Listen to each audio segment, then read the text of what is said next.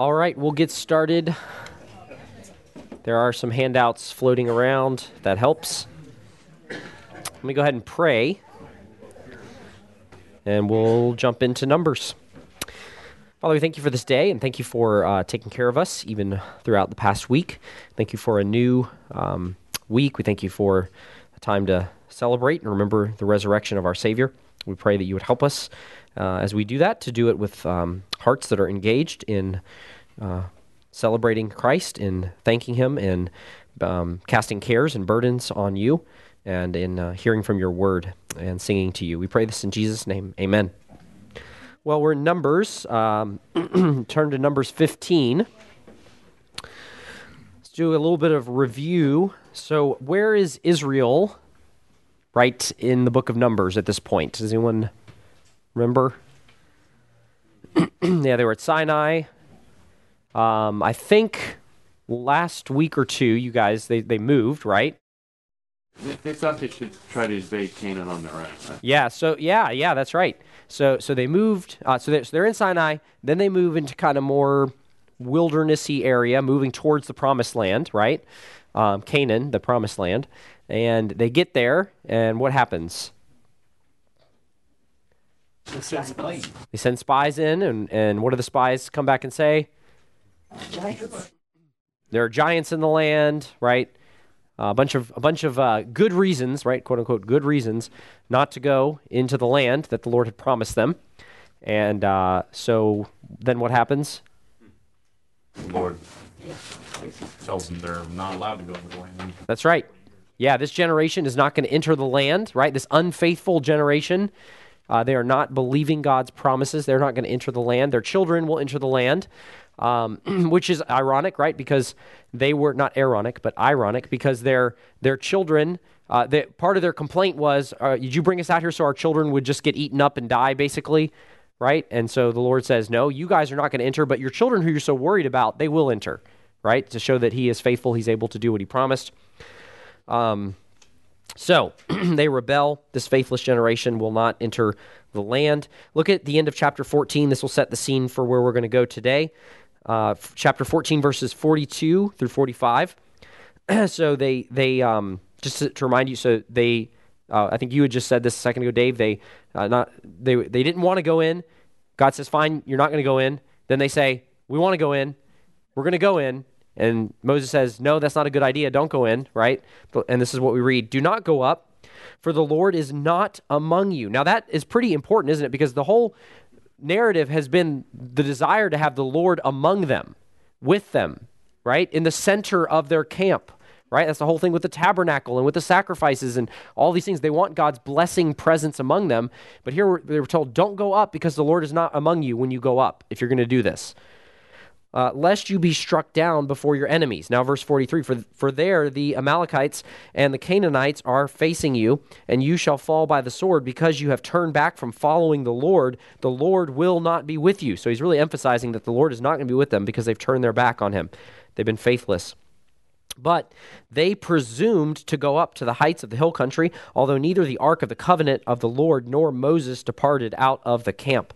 Then the Amalekites and the Canaanites who lived in that hill country came down and defeated them and pursued them even to Hormah.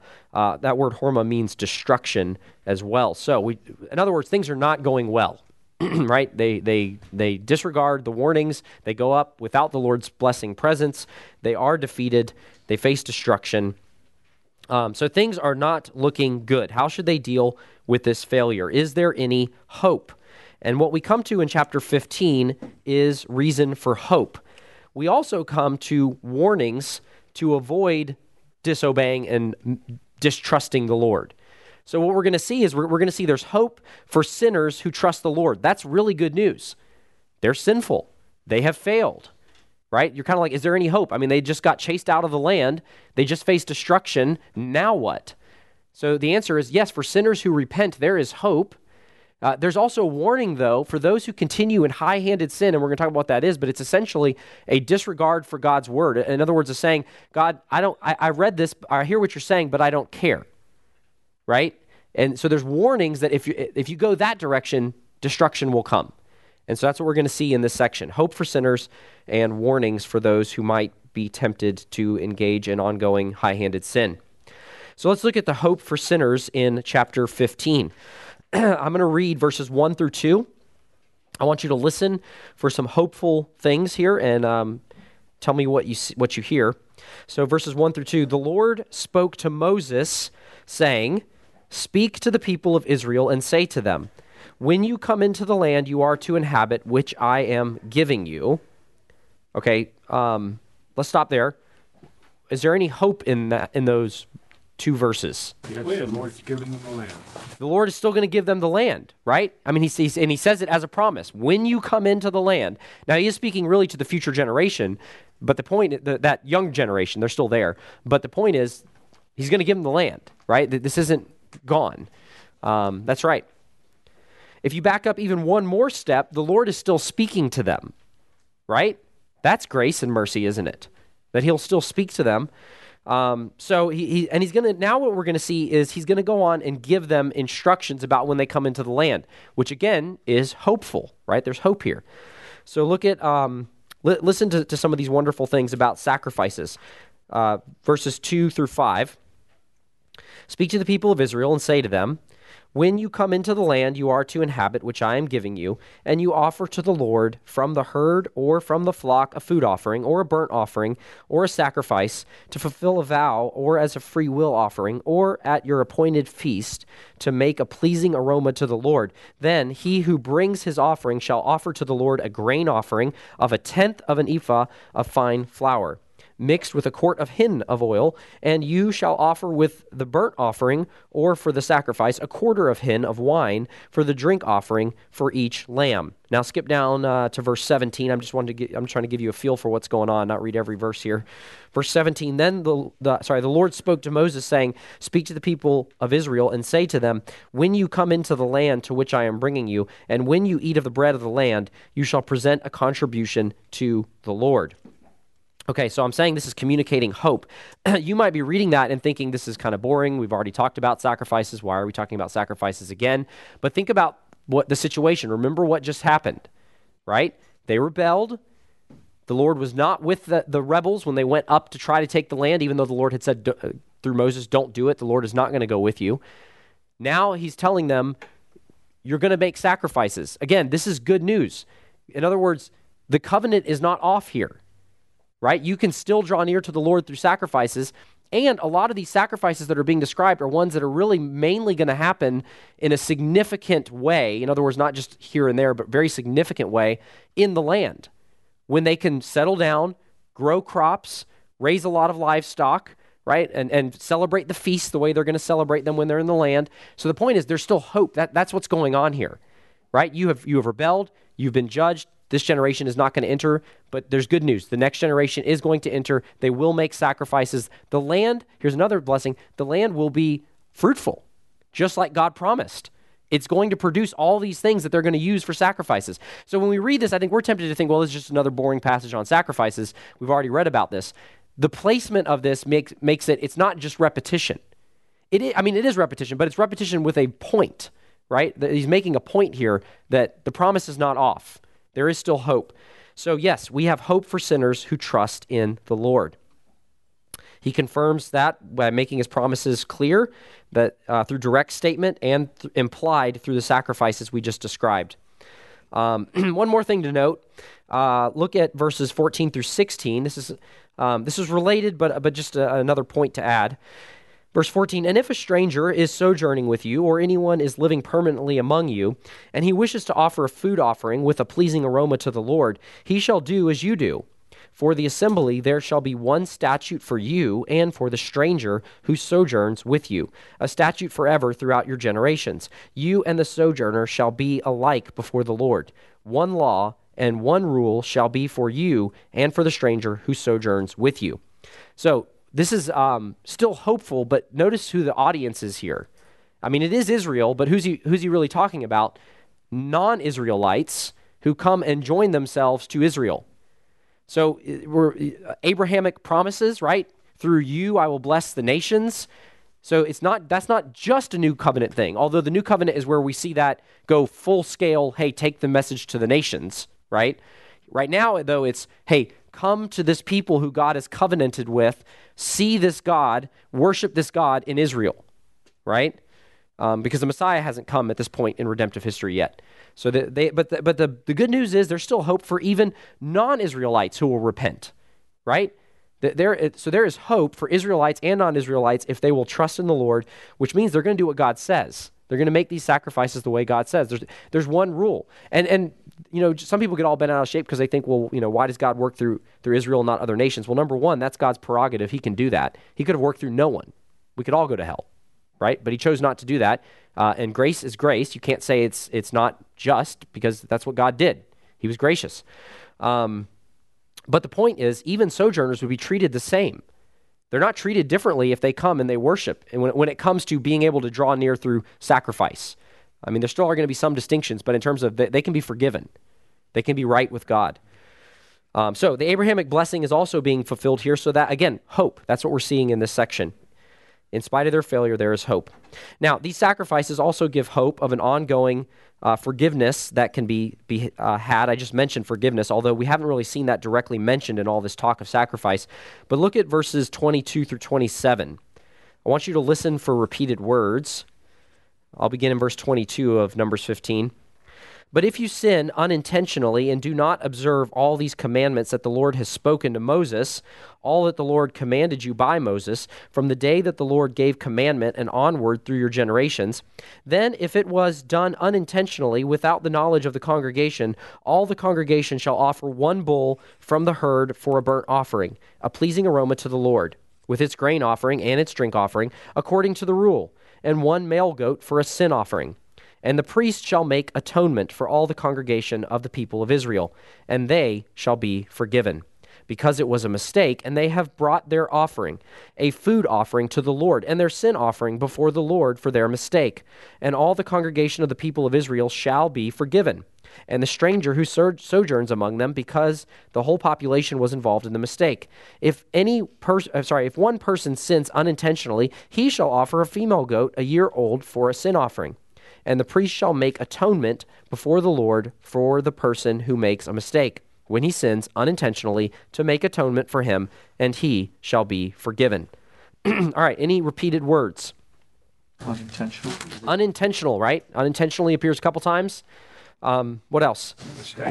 Mistake appears a couple times. Community. Congregation. Yeah. Congregation, yep, that's right.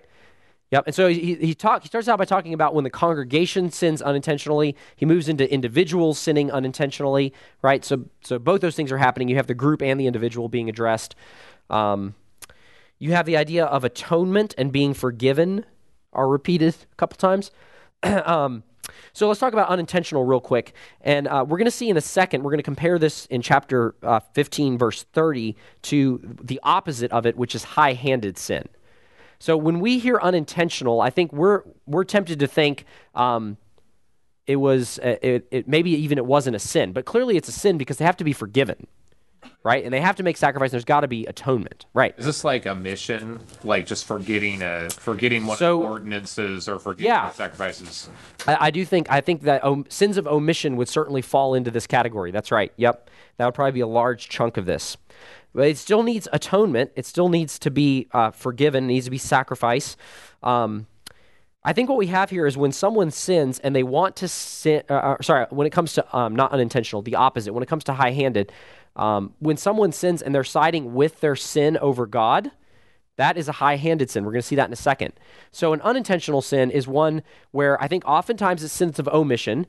It could also be a sin where they did something wrong, but they're not siding with their sin over it, over God. They're siding with God and they're saying, you're right, this was wrong, your promises are true, I believe them, Lord, help me, please forgive me, and they move towards obedience of doing the sacrifices they're supposed to do. In other words, they still believe that God's word is ruling, that God is ruling, that he's true to his word, that there is punishment if I'm not forgiven of this sin. I want to be forgiven. I don't want to lose my close connection to God, right? There's this desire to be connected to him. And if they sin unintentionally, which I think means that they're going to make sacrifice, they're going to trust God's word for atonement, well, then what they receive is atonement. They receive forgiveness, right? You see that hope there. So there's hope for sinners who are trusting in the Lord. That's been the theme of chapter 15 so far. They make sacrifice, and they are therefore atoned for. Their sin is covered. But what we find in the next section, which really carries us through the rest of chapter 15 and chapter 16, is high-handed sin. We are warned against that because there is no atonement left for a high-handed sin, and that's what we're going to see coming up right here. So look at verses 30 through 36 of chapter 15. So we have hope for sinners who trust in the Lord, but now we have warnings to not rebel against the Lord. And this means despising God's word. Look at this in verse 30. But the person who does anything with a high hand. So you see the contrast, but. So what are we contrasting this to? We're contrasting this to unintentional sins, those sins which the people make atonement for, right? And they therefore are forgiven for. So, but the person who does anything with a high hand, whether he is native or sojourner. So again, same rule applies to native Israelite and sojourner. This is what he does if he does it with a high hand. He reviles the Lord, and that person shall be cut off from among his people. So in other words, he will not benefit from the covenant blessings, the forgiveness that comes. Sometimes he'll be executed if it's something that's obvious and it's high-handed and it's caught and the person says, you know what, I don't care, right? They're like, God, you take a hike. I don't really care about this. They can be executed for that. We're going to see that in a second. Verse 31, because he has despised the word of the Lord, and he has broken his commandment, that person shall be utterly cut off. His iniquity shall be on him. So you notice the contrast. The iniquity is not on the sacrificial lamb in his place or goat or whatever. It's on him. The iniquity is on him. Why? Because he doesn't care about making atonement. He doesn't care about the sacrifices. It's high-handed. He reviles the Lord. He disregards what God commands by, first of all, disobeying, but then second, disobeying God's command to make sacrifice. You see the point here. The point is this high-handed sin says, number one, I'm going to sin because I really don't think God is there. I don't think he's going to judge me. And I'm not going to make sacrifice because I don't need to be atoned for. I think that's what's happening here. So that's the contrast. This is some form of deliberate apostasy. The New Testament warns against this too. The book of Hebrews says that we ought to be very careful that we do not trample the Son of God underfoot. Because if you do that, there is no hope of atonement. I don't think the point is, some people say like blasphemy. If you say something blasphemous against the Spirit, then there's no forgiveness or whatever. But they cite Mark, and I think one of the other gospel writers mentions that too. I don't think that's what's going on in those passages. But I think the point is what you're saying is, I know who the Son of God is. I know who Jesus is, and I don't care. I will not turn to him. I will not receive his forgiveness. This is a trampling the Son of God underfoot. Now, the next verses show us an example of someone who commits a high-handed sin. So look at verses 32 through 36. While the people of Israel were in the wilderness, they found a man gathering sticks on the Sabbath day. And those who found him gathering sticks brought him to Moses and Aaron and to all the congregation. They put him in custody because it had not been made clear what should be done to him. And the Lord said to Moses, the man shall be put to death. All the congregation shall stone him with stones outside the camp. And all the congregation brought him outside the camp and stoned him to death with stones, as the Lord commanded Moses. Okay, so this is a high-handed sin. Now, in our modern age, right, we think, the guy picked up sticks. Really, this seems a little severe. But remember what's going on. God has led them out of slavery, right? He has said, I am your God. He's given them the law. And one of the main features of the law that showed that there's this covenant agreement is the people on the Sabbath day would set that day aside to show that they, in fact, are trusting in the Lord. Think about how foolish that is if the Lord is not real. But if he is, you're showing, yes, we believe he's real. We're walking in covenant with him, and we're going to show that by honoring this Sabbath day. Okay, when this guy's out gathering sticks on the Sabbath, is this a public thing? Yes, everybody in the congregation sees what's going on. So this is not just a guy who's like, oops, sorry, my bad, I didn't realize we weren't supposed to do this, right? He knows what he's doing, and he's publicly flaunting it and saying, God can take a hike. I don't care, right? Don't tell me that God's in the tent or it matters if we make these sacrifices or if it matters if we do the Sabbath. I'm going to do what I'm going to do. So we have high-handed, open rebellion against God, who's given them this law. Now, they are also a nation, which makes this the fact that it's going to be a capital crime. That's something different from the new covenant, right? The new covenant, we have excommunication, right? We do not physically execute people, but excommunication is still a big deal because we're saying, look, we don't think you're part of the kingdom of God. That ought to at least make you stop and think. If these people who love you and they love God's word are telling you, we don't see how you represent Jesus because you're siding with your sin over Jesus. You're basically telling Jesus to take a hike, right? I mean, think about how that could be done in issues of sexual immorality, of greed and covetousness, right? It's just this me, forget Jesus. And so that's a pretty big deal. So they do stone this man because he is walking in high-handed sin. So this is pretty significant. Hebrews 3:12 warns us. So even though we are in a different covenant and things are, there is a difference between the old covenant and the new covenant. That's true, but we still have warnings like Hebrews 3:12. Take care, brothers, lest there be in any of you an evil, unbelieving heart, leading you to fall away from the living God. So there is a warning here that I do believe proves effectual for those that are truly in Christ. If you're truly a Christian and you hear that warning, I think that's a means God uses to cause you to take care and not harden your heart. I think that's true. But it is a genuine warning. There can be people that can be even visibly part of the church, right? Who are going to end up walking in a high-handed sin, trampling the Son of God underfoot and showing that they truly were not part of the covenant, right? So I think this is, even though we're not in the exact same setting, we still have a warning to us, right? And again, I do think this proves effectual. If you're a Christian and you hear that, and you're walking in high-handed sin right now, some sort of sin, I think the Lord will use that to cause you to repent at some point. I think that's why we have warnings in Hebrews. They are genuine, real warnings that we ought to heed. Okay, so what we've seen so far then is, okay, if sin is there, what's going to happen? They just try to take the land. God basically judges them by not going with them. Is it all over? And then the first part of chapter 15 says, no, there's hope for sinners who repent. There's hope for those who are believing the Lord's promises, trusting him, doing the sacrifices because they trust him, receiving the atonement and forgiveness he gives. But now we've moved into this section but there's also a warning for rebels. Don't think just because you're physically connected to this camp that you can just do whatever you want and disregard the Lord and walk in high-handed sin. There is judgment for those who go down that path. There's going to be more judgment coming up here in a minute in chapter 16. But before we do that, notice he gives a warning that is it's something that they take with them basically everywhere they go. And so just follow along. It'll make sense when I read it. Verse 37 through 40. The Lord said to Moses, speak to the people of Israel and tell them to make tassels on the corners of their garments throughout their generations and to put a cord of blue on the tassel of each corner. And it shall be a tassel for you, here's why, to look at and remember all the commandments of the Lord. Why? To do them, not to follow after your own heart and your own eyes, which are inclined to which you are inclined to whore after. So you shall remember and do all my commandments and be holy to your God. I am the Lord your God who brought you out of the land of Egypt to be your God. I am the Lord your God.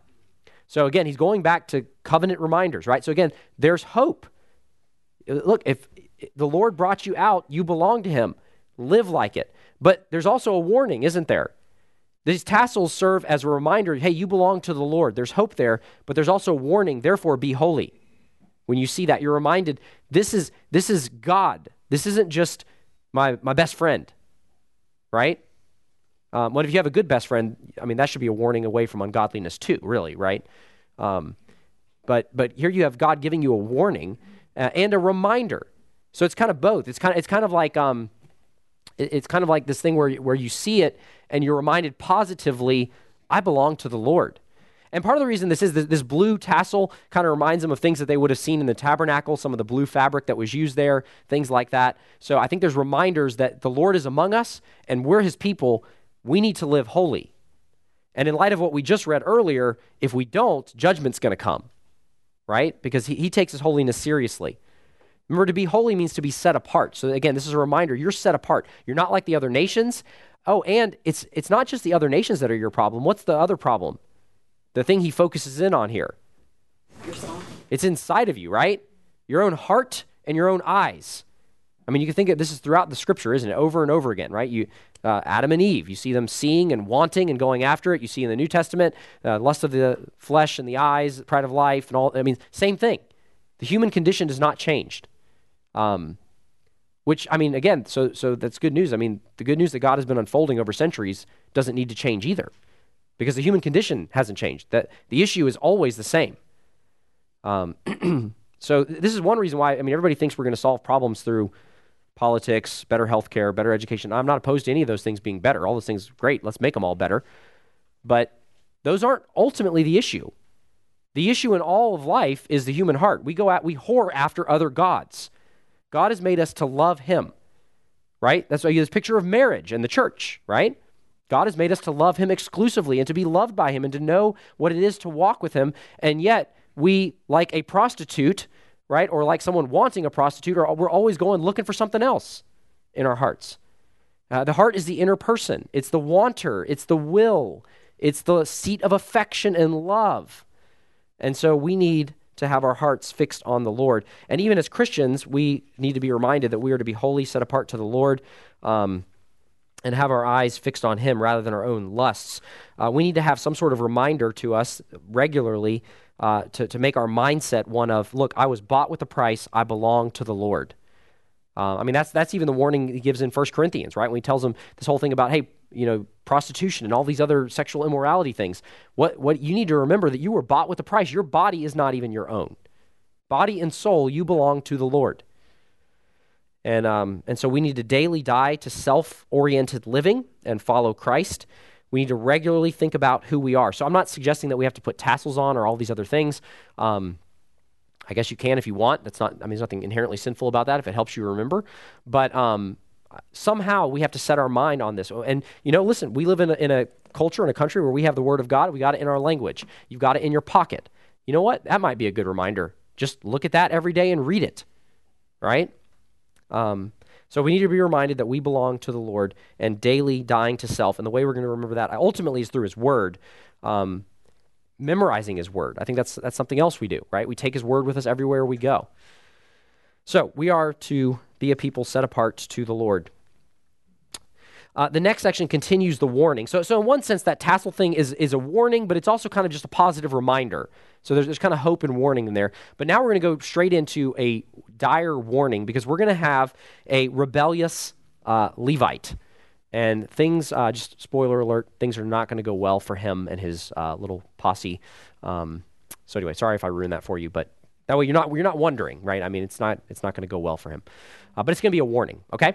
Yes? I'm just curious. I feel like I really haven't thought about this as much as I thought. But so like of the 10 Commandments, it's like as part of the New Covenant, we don't necessarily like observe all of the right disciplines of those things. Yeah. Like what would be like the modern day, as a part of the New Covenant, how would we like observe the Sabbath in a way that's like New Testament? Right. Yeah. So how we observe the Sabbath. Okay. So I don't think we're under the Old Covenant. I think the Old Covenant has been completely fulfilled, right? So technically the answer is we're not under any of the 10 Commandments, but obviously the law of love, the law of Christ, and God's moral standards have not changed, right? So thou shalt not murder, all that stuff is still true. When it comes to the Sabbath, Paul says explicitly in Colossians that it's not this day or that day type thing, and even mentions Sabbath by name there, that we're not under this Sabbath keeping thing anymore. So I guess the short answer is we're not under the Sabbath. But does that just mean then I should, do whatever I want? Well, no, Hebrews 10 tells us don't forsake assembling. And God's people assemble on Sunday, which, by the way, is not the Sabbath. The Sabbath is Saturday. So even there, if people want to say they want to keep the Sabbath, if you want to keep the Sabbath, you really need to be doing it on Saturday, right? But it's fine. And I recognize Christians, they'll say because of the resurrection that Sunday's the Sabbath. That's fine, but we need to be careful not to impose that on other people. Because again, Paul's really clear.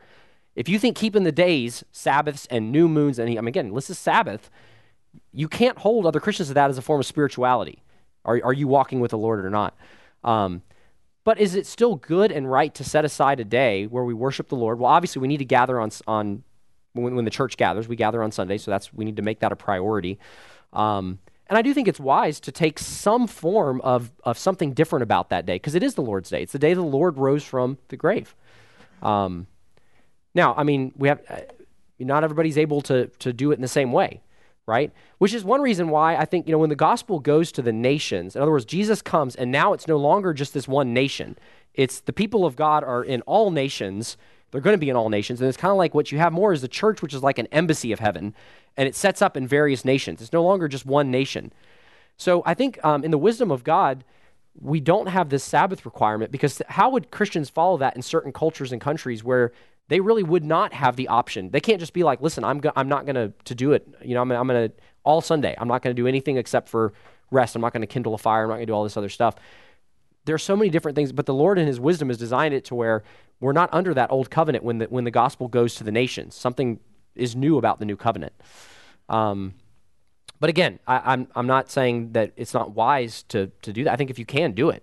And I think most of us in our cultural setting can come up with some way to make Sunday a special, obviously by attending worship, but other things could be different. So anyway, other thoughts, questions? It was a good question. I think definitely set Israel apart. All That's the right. Sabbath law, the Sabbath Yeah. ritual. It was something that definitely set them apart, but you really don't see it repeated in the New Testament at all. That's right. Yep.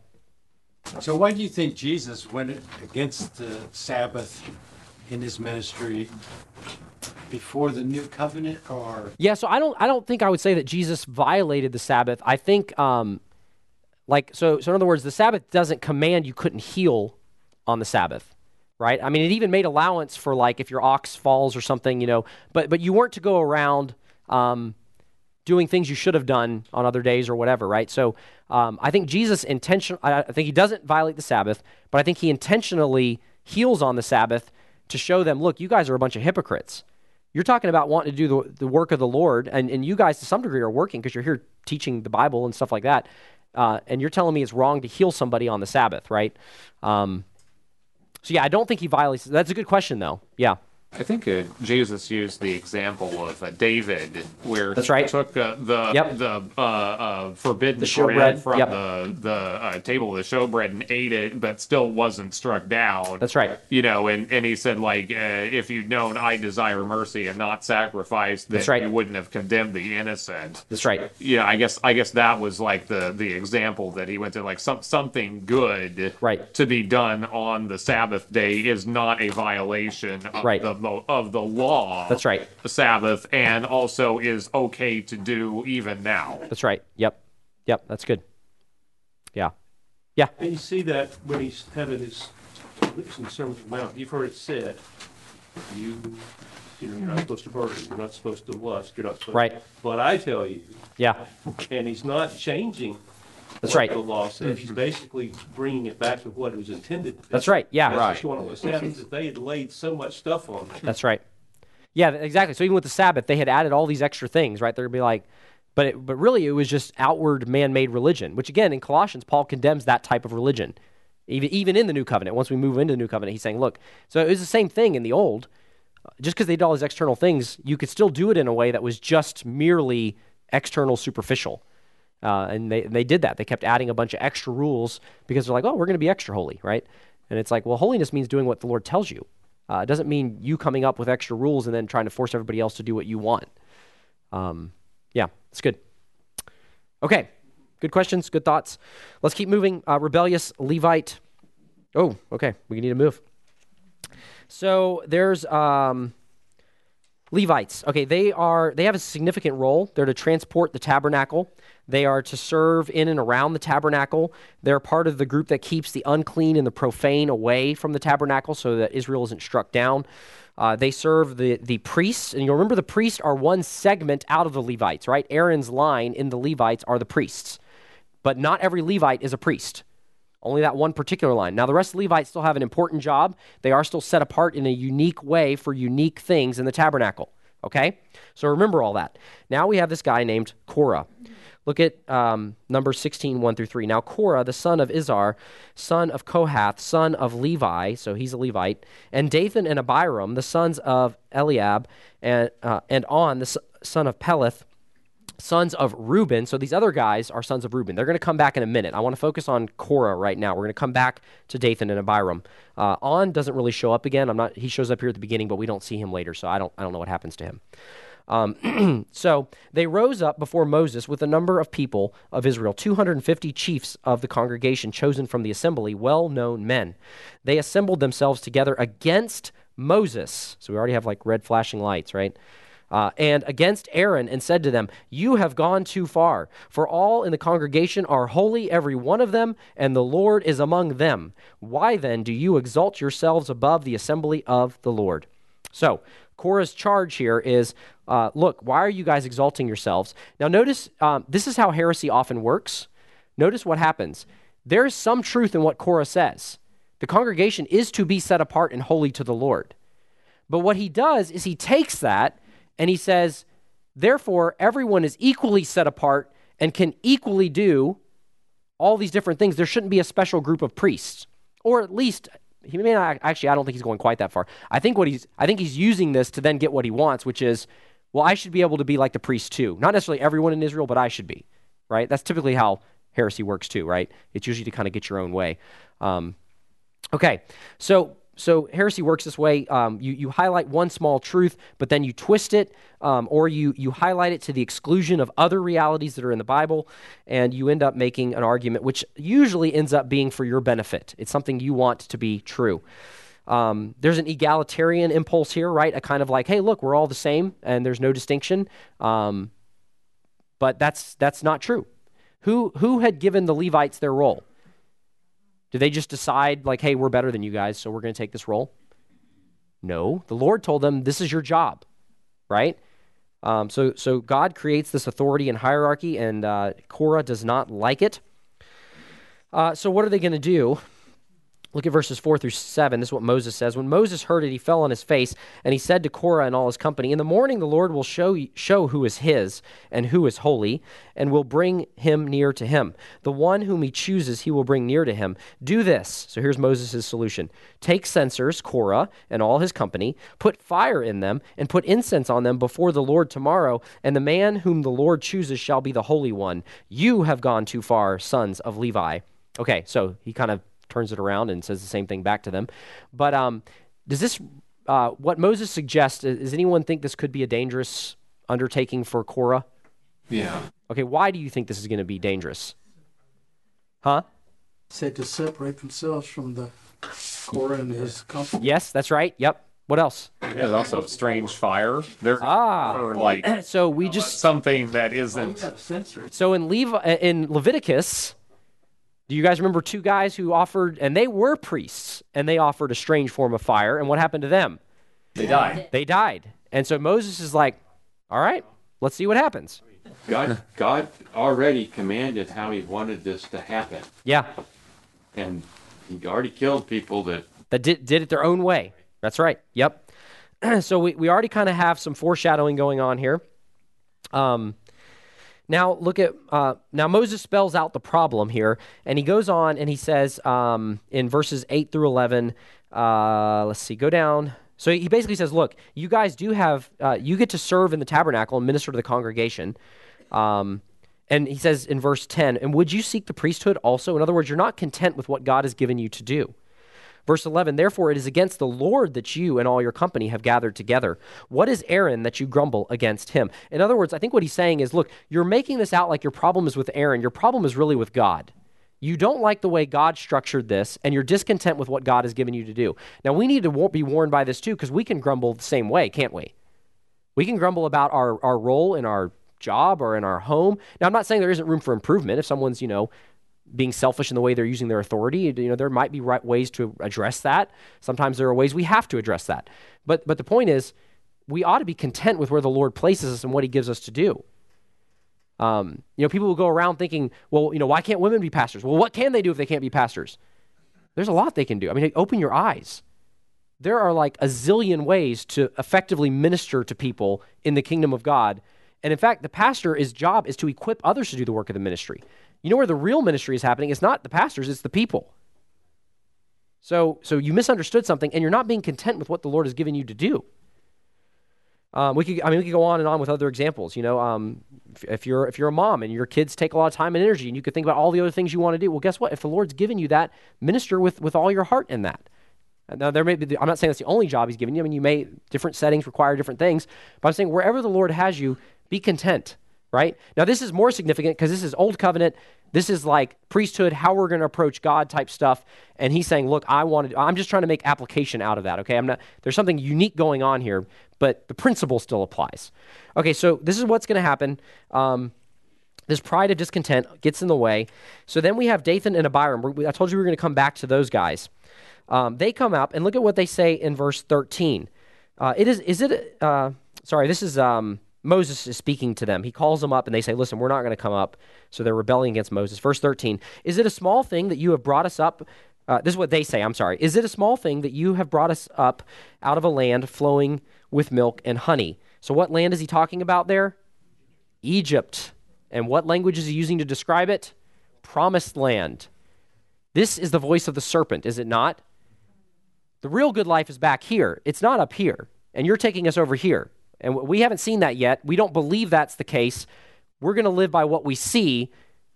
Why have you brought us up out of this great land over here? Right? So again, we have classic unbelief versus belief. To kill us in the wilderness, that you must also make yourself prince over us. So again, Moses, you're making yourself king, right? Again, who put Moses in that position? God did. So they go on, and God and Moses is angry and tells God not to respect their offering. Now, real quick, why have these Reubenites allied themselves with Korah and some of these Levites?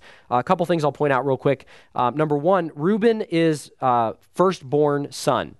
So probably there's a little bit of a chip on the shoulder here thinking, Moses, why do you get to be prince? We ought to be prince. That's probably part of what's going on. Secondly, when you look at the layout of the camp, the Reubenites are next to where Korah would have been because the Levites are spread out around. Korah's group is right there next to the Reubenites. So another lesson for us, don't hang out with people that always affirm you in all of your complaining. Right?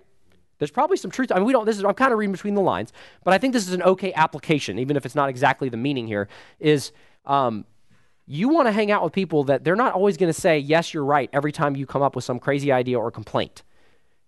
You want them to be able to say, it sounds like you're grumbling and complaining. You know, let's think about how the Lord has been good to you, right? Or something like that, rather than always affirming you and complaining, because it will snowball like it did for Abiram and his crew. Okay, so they want to go back to the city of Man. They sound like the spies, the rebel spies, who basically said, look, we're going to die in this land. Why did you bring us here? Well, the showdown comes up here, verses 16 through 24. Moses tells them all to show up with their censers. Let everyone take his censer, verse 17, and you show up. Verse 18, every man took his censer, put fire in them, and laid the incense on them, and stood at the entrance of the tent of meeting with Moses and Aaron.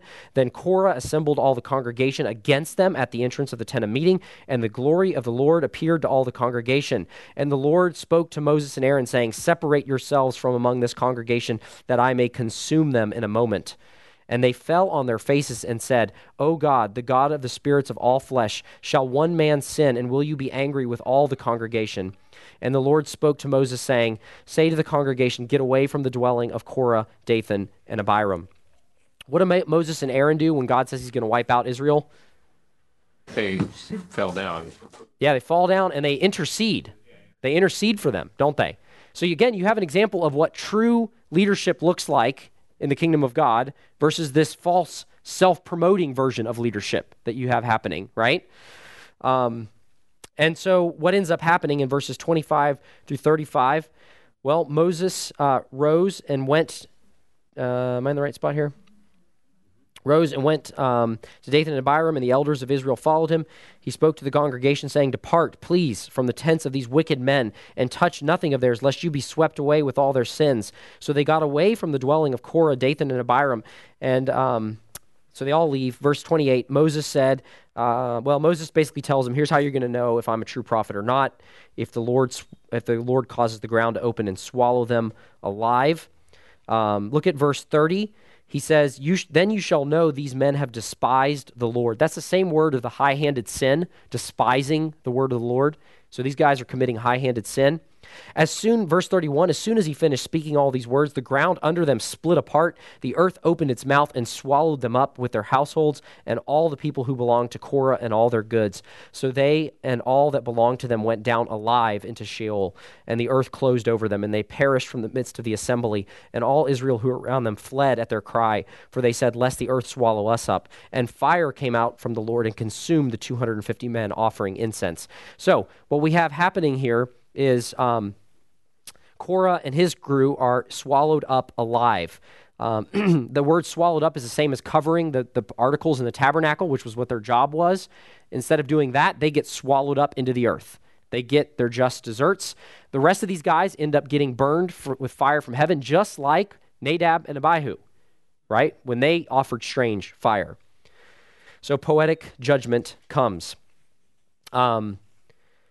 So this is pretty incredible. What God's judgment is pretty obvious here. Then in verses 36 through 40, they do this thing where they're to make kind of a memorial out of these censers that basically says, hey, don't try this at home. Like people did this before, it didn't go well, don't do it. Rebellion comes again, though, in verses 41 through 50, the next day with the rest of the congregation. Read this, verse 41, on the next day, all the congregation of the people of Israel grumbled against Moses and against Aaron, saying, you have killed the people of the Lord. So again, they keep attributing stuff to Moses and Aaron, right? And it's like, that's not what's happening here. You're refusing to fear the Lord. And when the congregation had assembled against Moses and against Aaron, they turned toward the tent of meeting, and behold, the cloud covered it. The glory of the Lord appeared, and Moses and Aaron came to the front of the tent of meeting, and the Lord spoke to Moses, saying, get away from the midst of this congregation, that I may consume them in a moment. And they fell on their faces, and Moses and Aaron, so again, they fall on their faces. Why? They're making intercession again. And Moses said to Aaron, take your censer and put fire on it from off the altar and lay incense on it and carry it quickly to the congregation and make atonement for them. For wrath has gone out from the Lord and the plague has begun. So Aaron took it as Moses said and ran in the midst of the assembly. And behold, the plague had already begun among the people, and he put on the incense and made atonement for the people. And he stood between the dead and the living, and the plague was stopped. So what we have here is a true mediator. The people deserve death. What does Aaron do? He stands between the people and the death that they deserve and makes atonement. God is gracious here, right? He is very gracious here. And so how does this point to Jesus? Jesus stands between us and death, doesn't he? Right? So that 1 Corinthians where it says, death, where is your sting? Death has been swallowed up in victory. That's true for those who have the true high priest who makes intercession for them. It is not true for those who follow the way of Korah, ultimately. Now, God is gracious here in Old Testament Israel, and he doesn't bring they did deserve to all die. They all committed high-handed sin. But because out of faithfulness, I think, to the generation, the children, because they're the ones who are going to enter the land, he accepts the sacrifice, the incense of Aaron. Aaron stands in the place of these sinners, right? I mean, he stands between, not in the place, but between the wrath of God and them. And in that way, he foreshadows what Jesus is going to do. Now, Jesus is going to do it by offering himself and actually be in the place. Aaron's not in the place. Jesus is going to be in the place of sinners and die for them. So this is pointing us ahead in the storyline. So that's one thing I would say in terms of application. Think about Christ who stands between us and the wrath that we deserve. The second thing I would say is don't reject the one the Lord has anointed, right? Just because you come to church doesn't mean you're not kind of rejecting him and saying, well, I just come because my family or whatever, and I do my own thing. The nations in Psalm 2, we see a similar picture of this rebellion against the one God sent, and we see judgment falls on those. And so he ends that psalm by saying, we need to submit ourselves to the Lord. Kiss the Son, right? How does it say it? Now, therefore, O kings, be wise, be warned, O rulers of the earth. Serve the Lord with fear and rejoice with trembling. Kiss the Son, lest he be angry and you perish in the way. For his wrath is quickly kindled. Blessed are those who take refuge in him. So I think that's ultimately where this can point us, even in ahead in the storyline. that we should be thankful for the high priest that we have. We ought not trample the Son of God underfoot by ignoring his sacrifice. We ought to rejoice in what he has done. Let me close this in prayer. God, we thank you so much for our Savior. We thank you for the warnings that we can look to Israel and be warned that judgment does fall on those who walk in high-handed sin. God, we thank you that we can be encouraged when we have sinned, that when we are sorry, when we are repentant over that, when we turn to you and we believe, we're trusting in you, that there is forgiveness, there is atonement, because we have a high priest who has stood between us and the gates of hell, between us and your wrath, and has made atonement for us. We pray all these things in Jesus' name. Amen.